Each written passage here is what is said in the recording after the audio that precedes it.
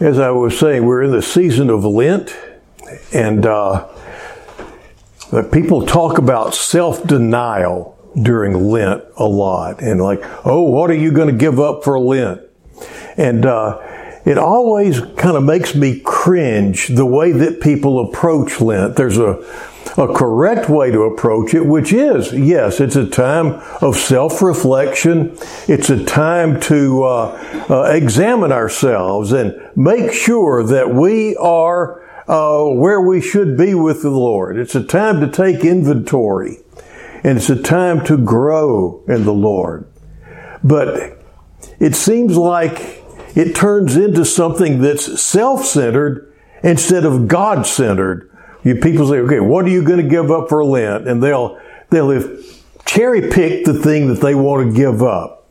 And it's either something they don't want to do anyway, or it's something that's going to make them miserable not doing.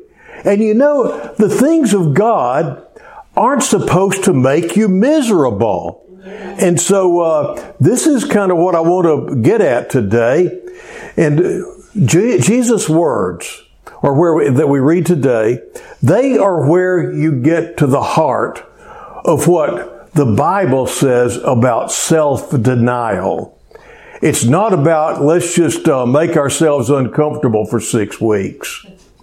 It's about examining ourselves and getting right with God. You know, one of the first scriptural principles I ever saw at work in the marketplace, as I was becoming aware of the reality of God, was this one, where Jesus says, "He who loses his life for my sake will find it. He who loses his life will save it." Now, I was in management training, with Allstate. And in their training, they made it clear that if you want to get a promotion, if you want to climb the corporate ladder here at Allstate, you need to make sure that those people that you are supervising know how to do your job. Because if you don't have anybody to replace you, if you've made yourself so indispensable to the company that the company can't get along without you, then we can't promote you. We can't move you on up because we're going to have to keep you there where you are so you can do what needs doing. And so we had to learn to delegate.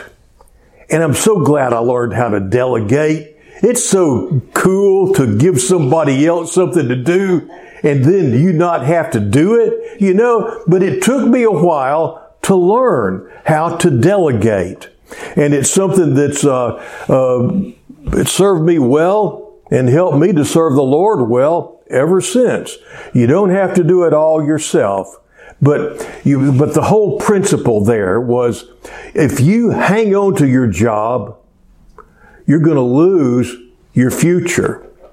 If you share your job and help others learn how to do it, then you can move on. And that's what happened. Whenever I left Allstate, one of my employees wound up taking my place because he had learned how to do my job. And so it didn't just bless me, it blessed him as well. So anyway, but that's it. It's a scriptural principle. And we want to do things just the opposite in life. And this is another big theme in all the Bible. But it says in Proverbs 14:12, "There's a way which seems right to a man, but its end is the way of death." And then this same phrase is repeated again in Proverbs 16:25, 2 chapters ahead, the same words. "There's a way which seems right to a man, but its end is the way of death." And that's another scriptural principle. If you are living out of your flesh, if you are living out of your just basic innate reactions and emotions and all that sort of thing, you're going to miss the kingdom of God. But if you instead wind up doing things God's way, you'll wind up with a richer and deeper life that goes on forever. Some of you, I won't give the whole story today, but there was a time when Sharon and I were in a sailboat. It was a little sailboat, and we had a couple of friends with us, and we got that little Marlin going just as fast as it would go, just tacking in the wind, and all of a sudden, it went on down into the water. It flipped. And I was under the water. I didn't know where the sail was. And so I started trying to swim. I figured I needed to swim at an angle to miss the sail and not get tangled in the sail or the lines of the sail. And so I swam and I swam and I swam, and I was just getting tireder and tireder, and it was getting harder and harder to swim. And then my ears started feeling a lot of pressure. And that's when it dawned on me, I was swimming the wrong way, real hard. And I had almost swum to the bottom. Is that a word, swum? Anyway, I'd almost gotten to the bottom of the bay. And I realized I didn't have any oxygen left. And I was wanting to take a breath so bad, and I knew if I did, it would kill me. And so I remembered something. There is a law of physics called the law of buoyancy. And I realized that if I would just quit doing what I was trying to do and just hold my breath as long as and hard as I could, just spend all my energy not breathing, which is a natural thing to want to do, you know. So anyway, I just got still and quiet and held on. And a natural power, a natural law went into effect. And I just floated to the top like a cork. And then I was able to take a breath. So that's a natural law. There are spiritual laws. You see the natural law at work, but you can't see the law. And it's the same way, just like Jesus said, you don't know which way the wind blows, but you can see what comes of it. And it's the same with the Spirit of God and His spiritual laws and the spiritual power that's available to us in this world today. It's there. You can't see it, but you experience it. And so this law of saving your life and losing it, it really does work that way. So many times we know what we ought to do. We ought to swim and get out from under the sail, but the way that we do it kills us and hurts those around us. And so we have to let go and let God. And it's a hard thing to do in life.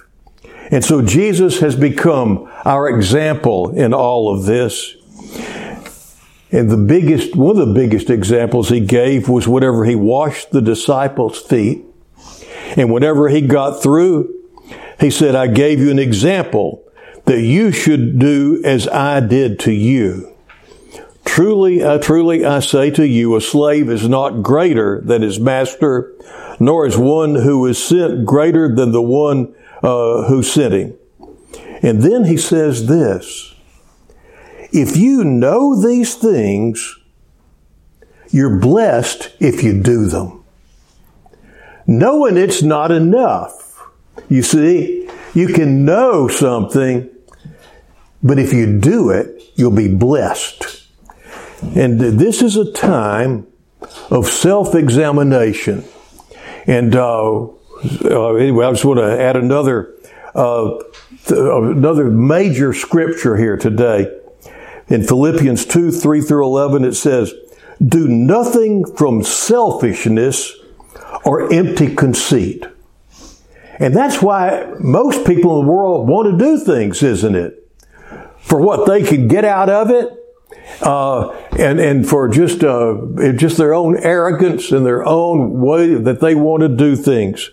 Do nothing from selfishness or empty conceit, but with humility of mind, regard another as more important than yourselves. Do not merely look out for your own personal interests, but also for the interests of others. And then he goes on and says, have this attitude in yourselves, which was also in Christ Jesus, who, although he existed in the form of God, did not regard equality with God a thing to be grasped. And that was what happened at the fall, wasn't it? The devil said, you'll not surely die if you eat of that fruit. It'll make you where you'll have the knowledge of good and evil, just like God.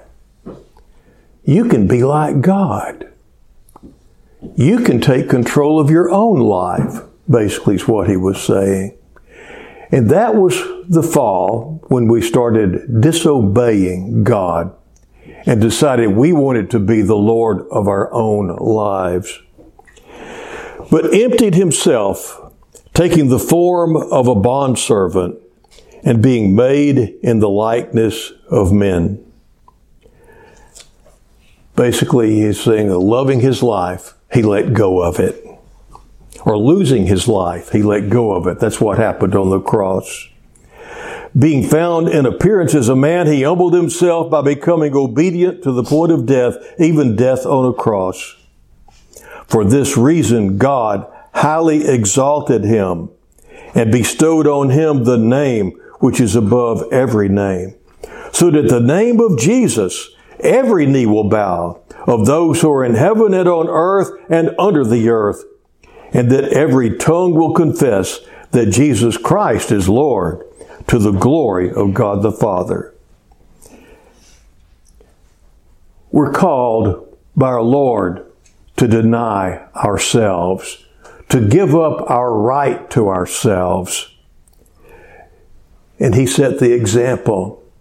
He gave up the most, and in the end, you see, he gains the most. God saw you had a need that you couldn't take care of yourself, your sin. And out of his love for you, he paid the price. He humbled himself. He was higher than us, but he humbled himself and took our place. And that's kind of what self-denial is really all about, if you really look in the Bible. But Hebrews 12:2 adds to that, says, fixing our eyes on Jesus, the author and perfecter of faith, who for the joy set before him endured the cross, despising the shame, and is sat down at the right hand of the throne of God. So you see, he went to the cross for the joy set before him. For the joy that was set before him. There is a joy that comes from self-denial. And it's a joy that we experience in this life and in the world to come forever. Now, as I said, this is a season of Lent and people are looking to things to give up. Let me just ask you, what greater sacrifice could you give this Lent than your self-centeredness? What greater could you give to the Lord? He's already told you that's what he wants. He's made it clear. And from what I read in the Bible, this is the greatest sacrificial gift that you can ever give. I'm going to skip ahead, then I'm going to come back. But in Isaiah, we read that. Let's see, I've lost it now. Where is it? Let me find it here. Well, it's something I stuck in here just before I ran out the door this morning. And apparently it did not. Oh, I know where it is.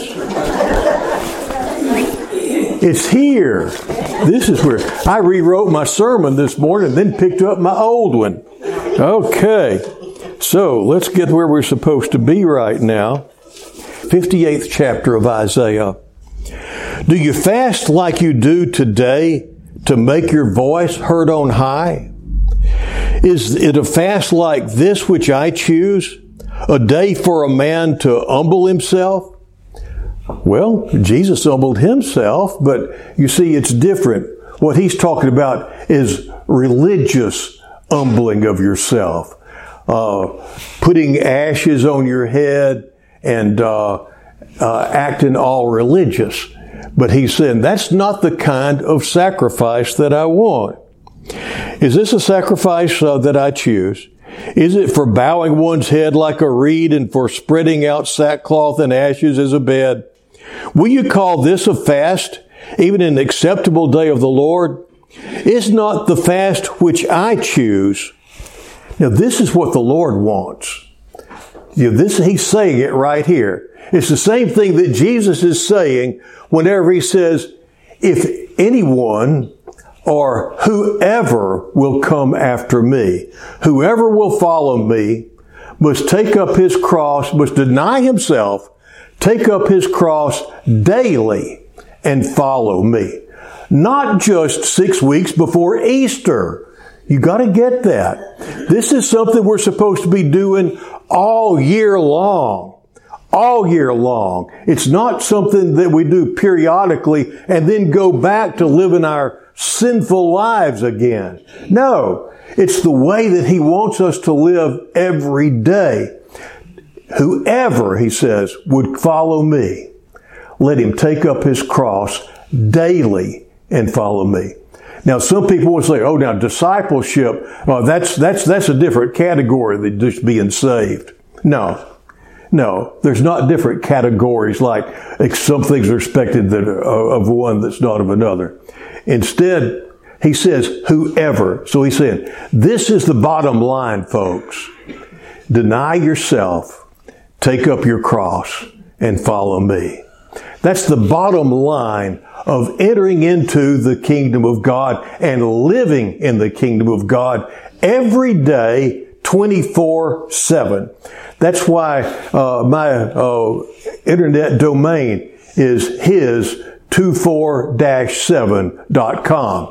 Is because I know I'm supposed to be his 24/7, not just 6 weeks out of a year. So anyway, it says, is this not the fast that I choose?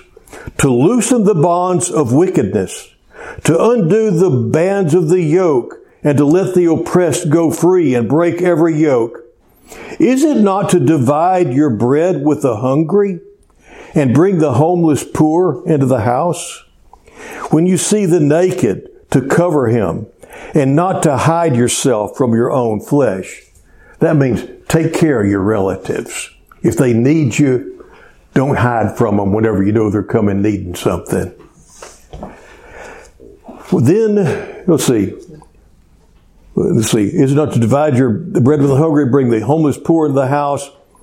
When you see the naked, to cover him and not to hide yourself from your own flesh.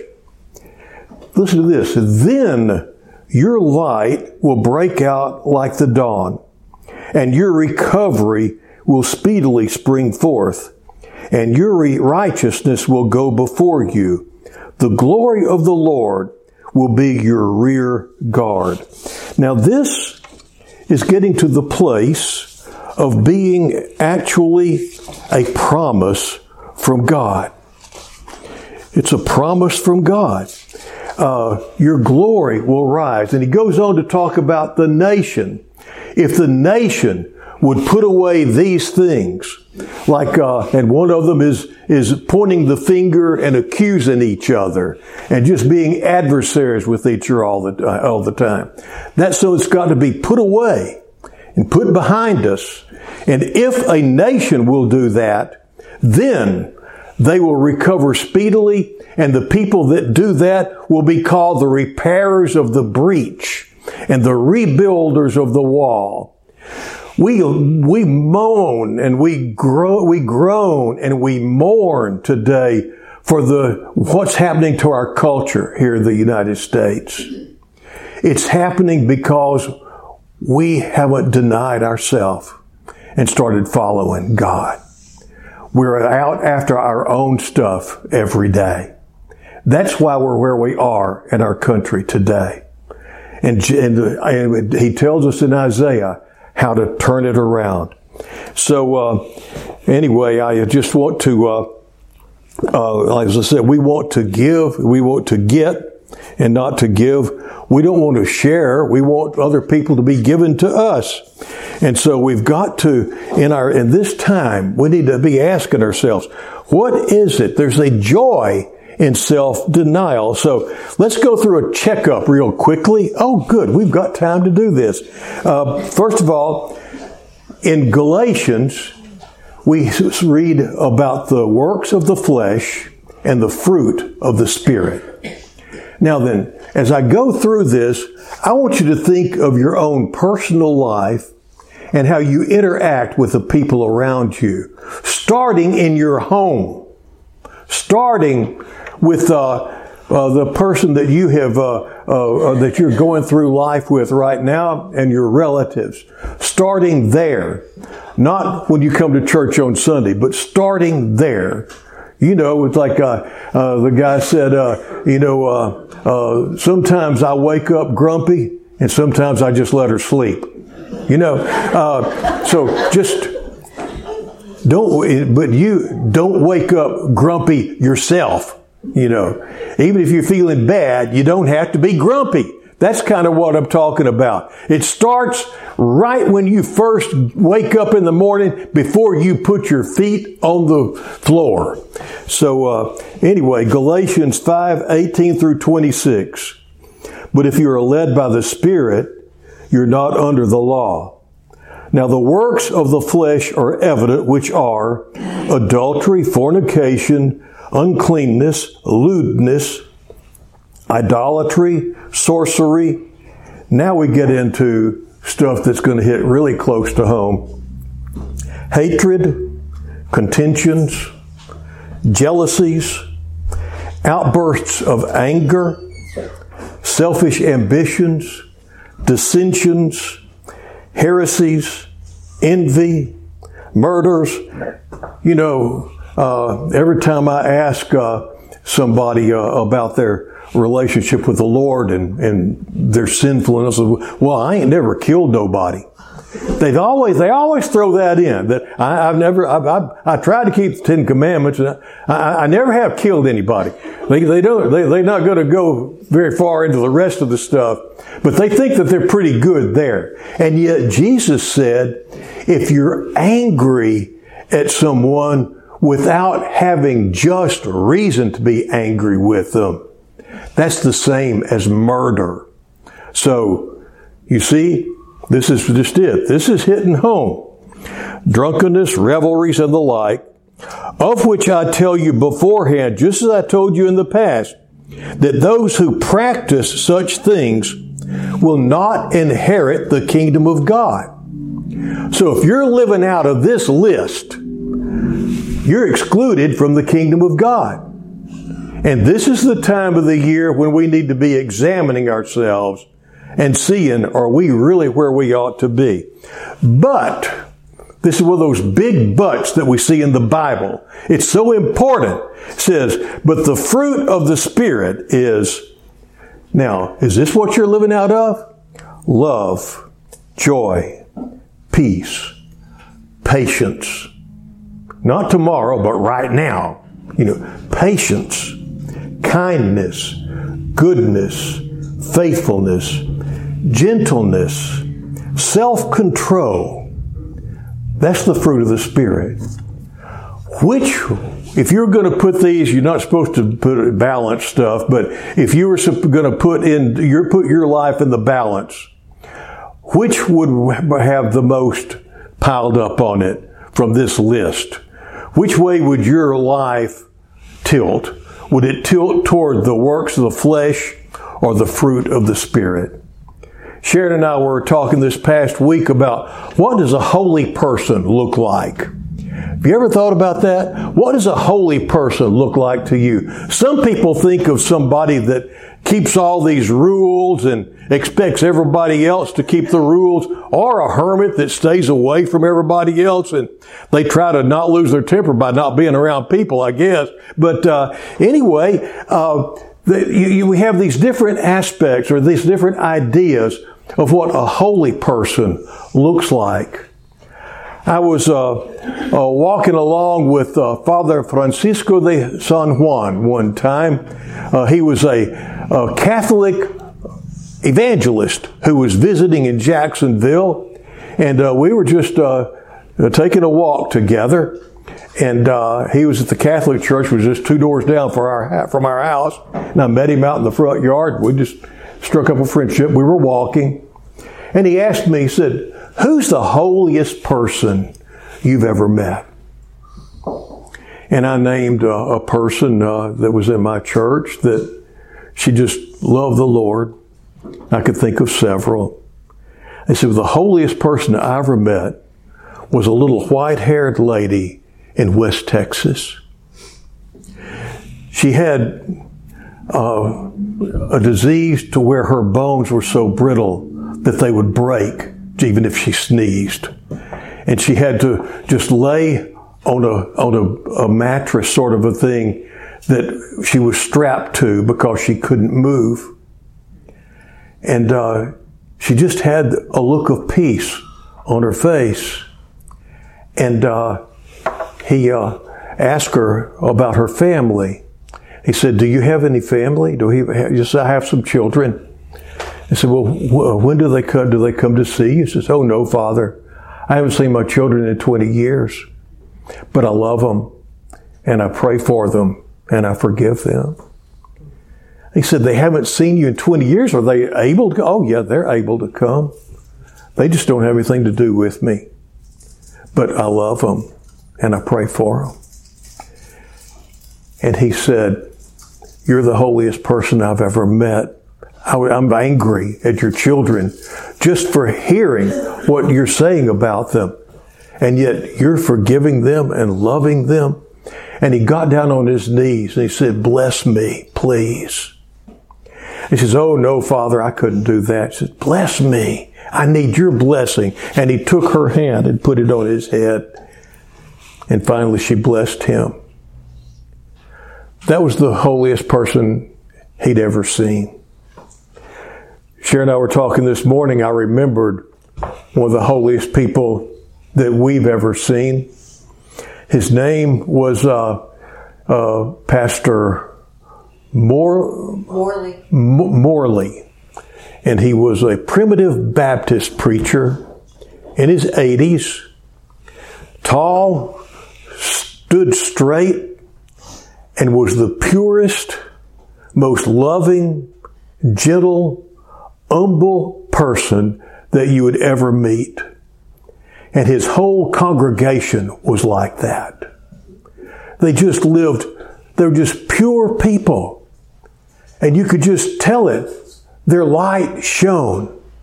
Just because they didn't do anything arrogantly, but they were just the Lord's, and you just knew it being around them. Just being in their presence made you want to be a better person. And you know, that's what a holy person should look like. That's what you should look like. Do you know that?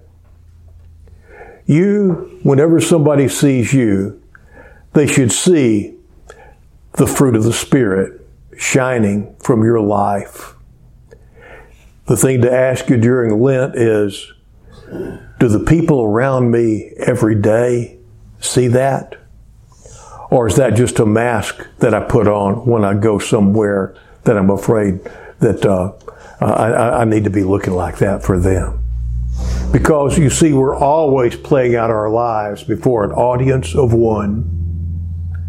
Our Lord and Savior Jesus Christ, our God, our Heavenly Father, and in the presence of the Holy Spirit that dwells in our hearts. And so if you'll stop and think, there's probably a lot of things you need to give up during Lent and every day of your life. Harsh words, ugliness to other people, thinking poorly of people that you don't know their story. So many different ways that we judge people every day, and we don't even know what's going on in their lives, really. John Wesley called us to be moving on to perfection. He encouraged us to do that. And this is the season to do that in, to practice the same sort of humility and concern that Jesus practiced.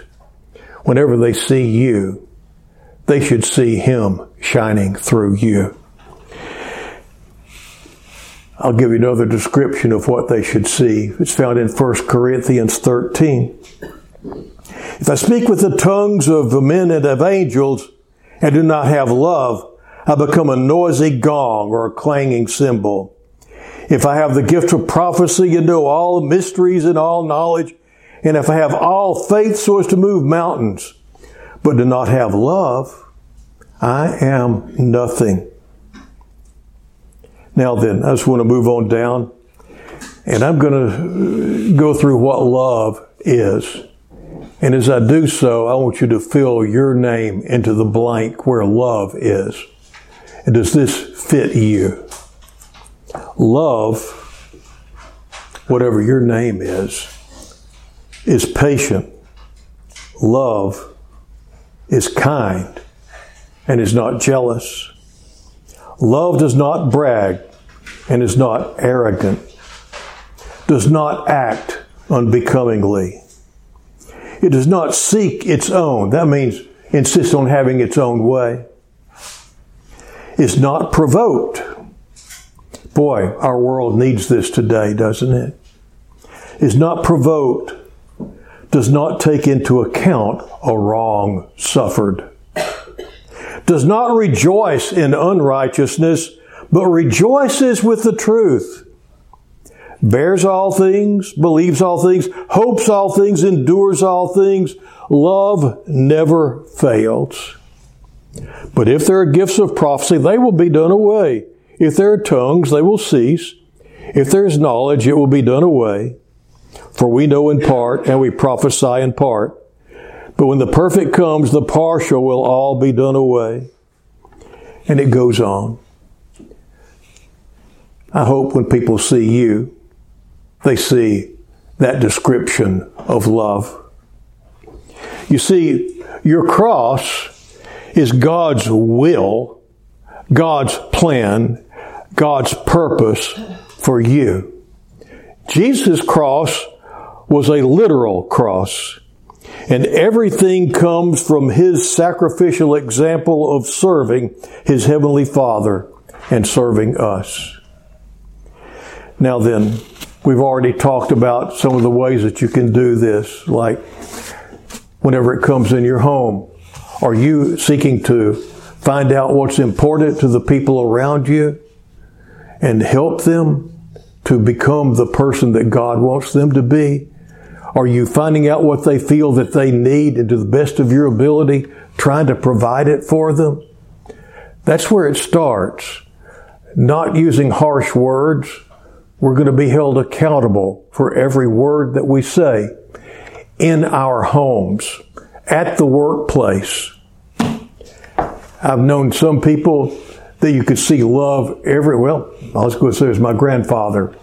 He was one of the most loving and generous and kind people you'd ever know.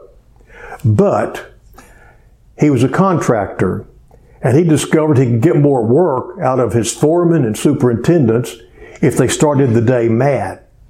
And so he'd go around to the job sites, and he'd cuss about how bad their work was going and leave them angry. But anywhere else you saw him. But see, he had a growing edge that I don't guess he ever found out about. But that was his growing edge. He did cuss from time. He never cussed around any of us. The only other time I know him cussing besides at the workplace was one time whenever my grandmother had to get up a urine sample for the doctor, and she put it in the Listerine bottle, and she left it on the back of the. And so he came in that morning saying, "Honey, this Listerine tastes awful." I said, "What Listerine?" And when he discovered what was going on, she said, he'd throw up a while and he'd cuss a while. He'd throw up a while and he'd cuss a while. But see, there's that growing edge coming out again. He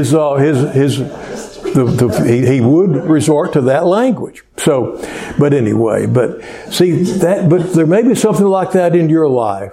It's your reactions that help you see where you are with the Lord. Not your actions. You can plan your actions. You can't plan your reactions. And so that's just look at yourself in the light of the Lord during this coming week. And what do people see? People need affection. They need attention. They need intimacy. They need security. They need kindness. They need respect. They need all sorts of things, and they should be getting those things from you. Are they? Now you may think, well, if I try to live a life like that, I'll just be a doormat. I remember thinking that whenever the Lord called me. And I said, Lord, if I start living the way you want me to live, I'm going to make myself vulnerable and I might get hurt. And he said, yeah, Joel, I know. But 11 out of 12 ain't bad. He shared himself deeply with those closest to him. Only one of them deeply betrayed him. That's a good ratio, But if you don't share yourself, if you don't make yourself vulnerable, if you don't give instead of trying to get and insisting on things, if you don't start doing that, you're never going to really start living the Christian life.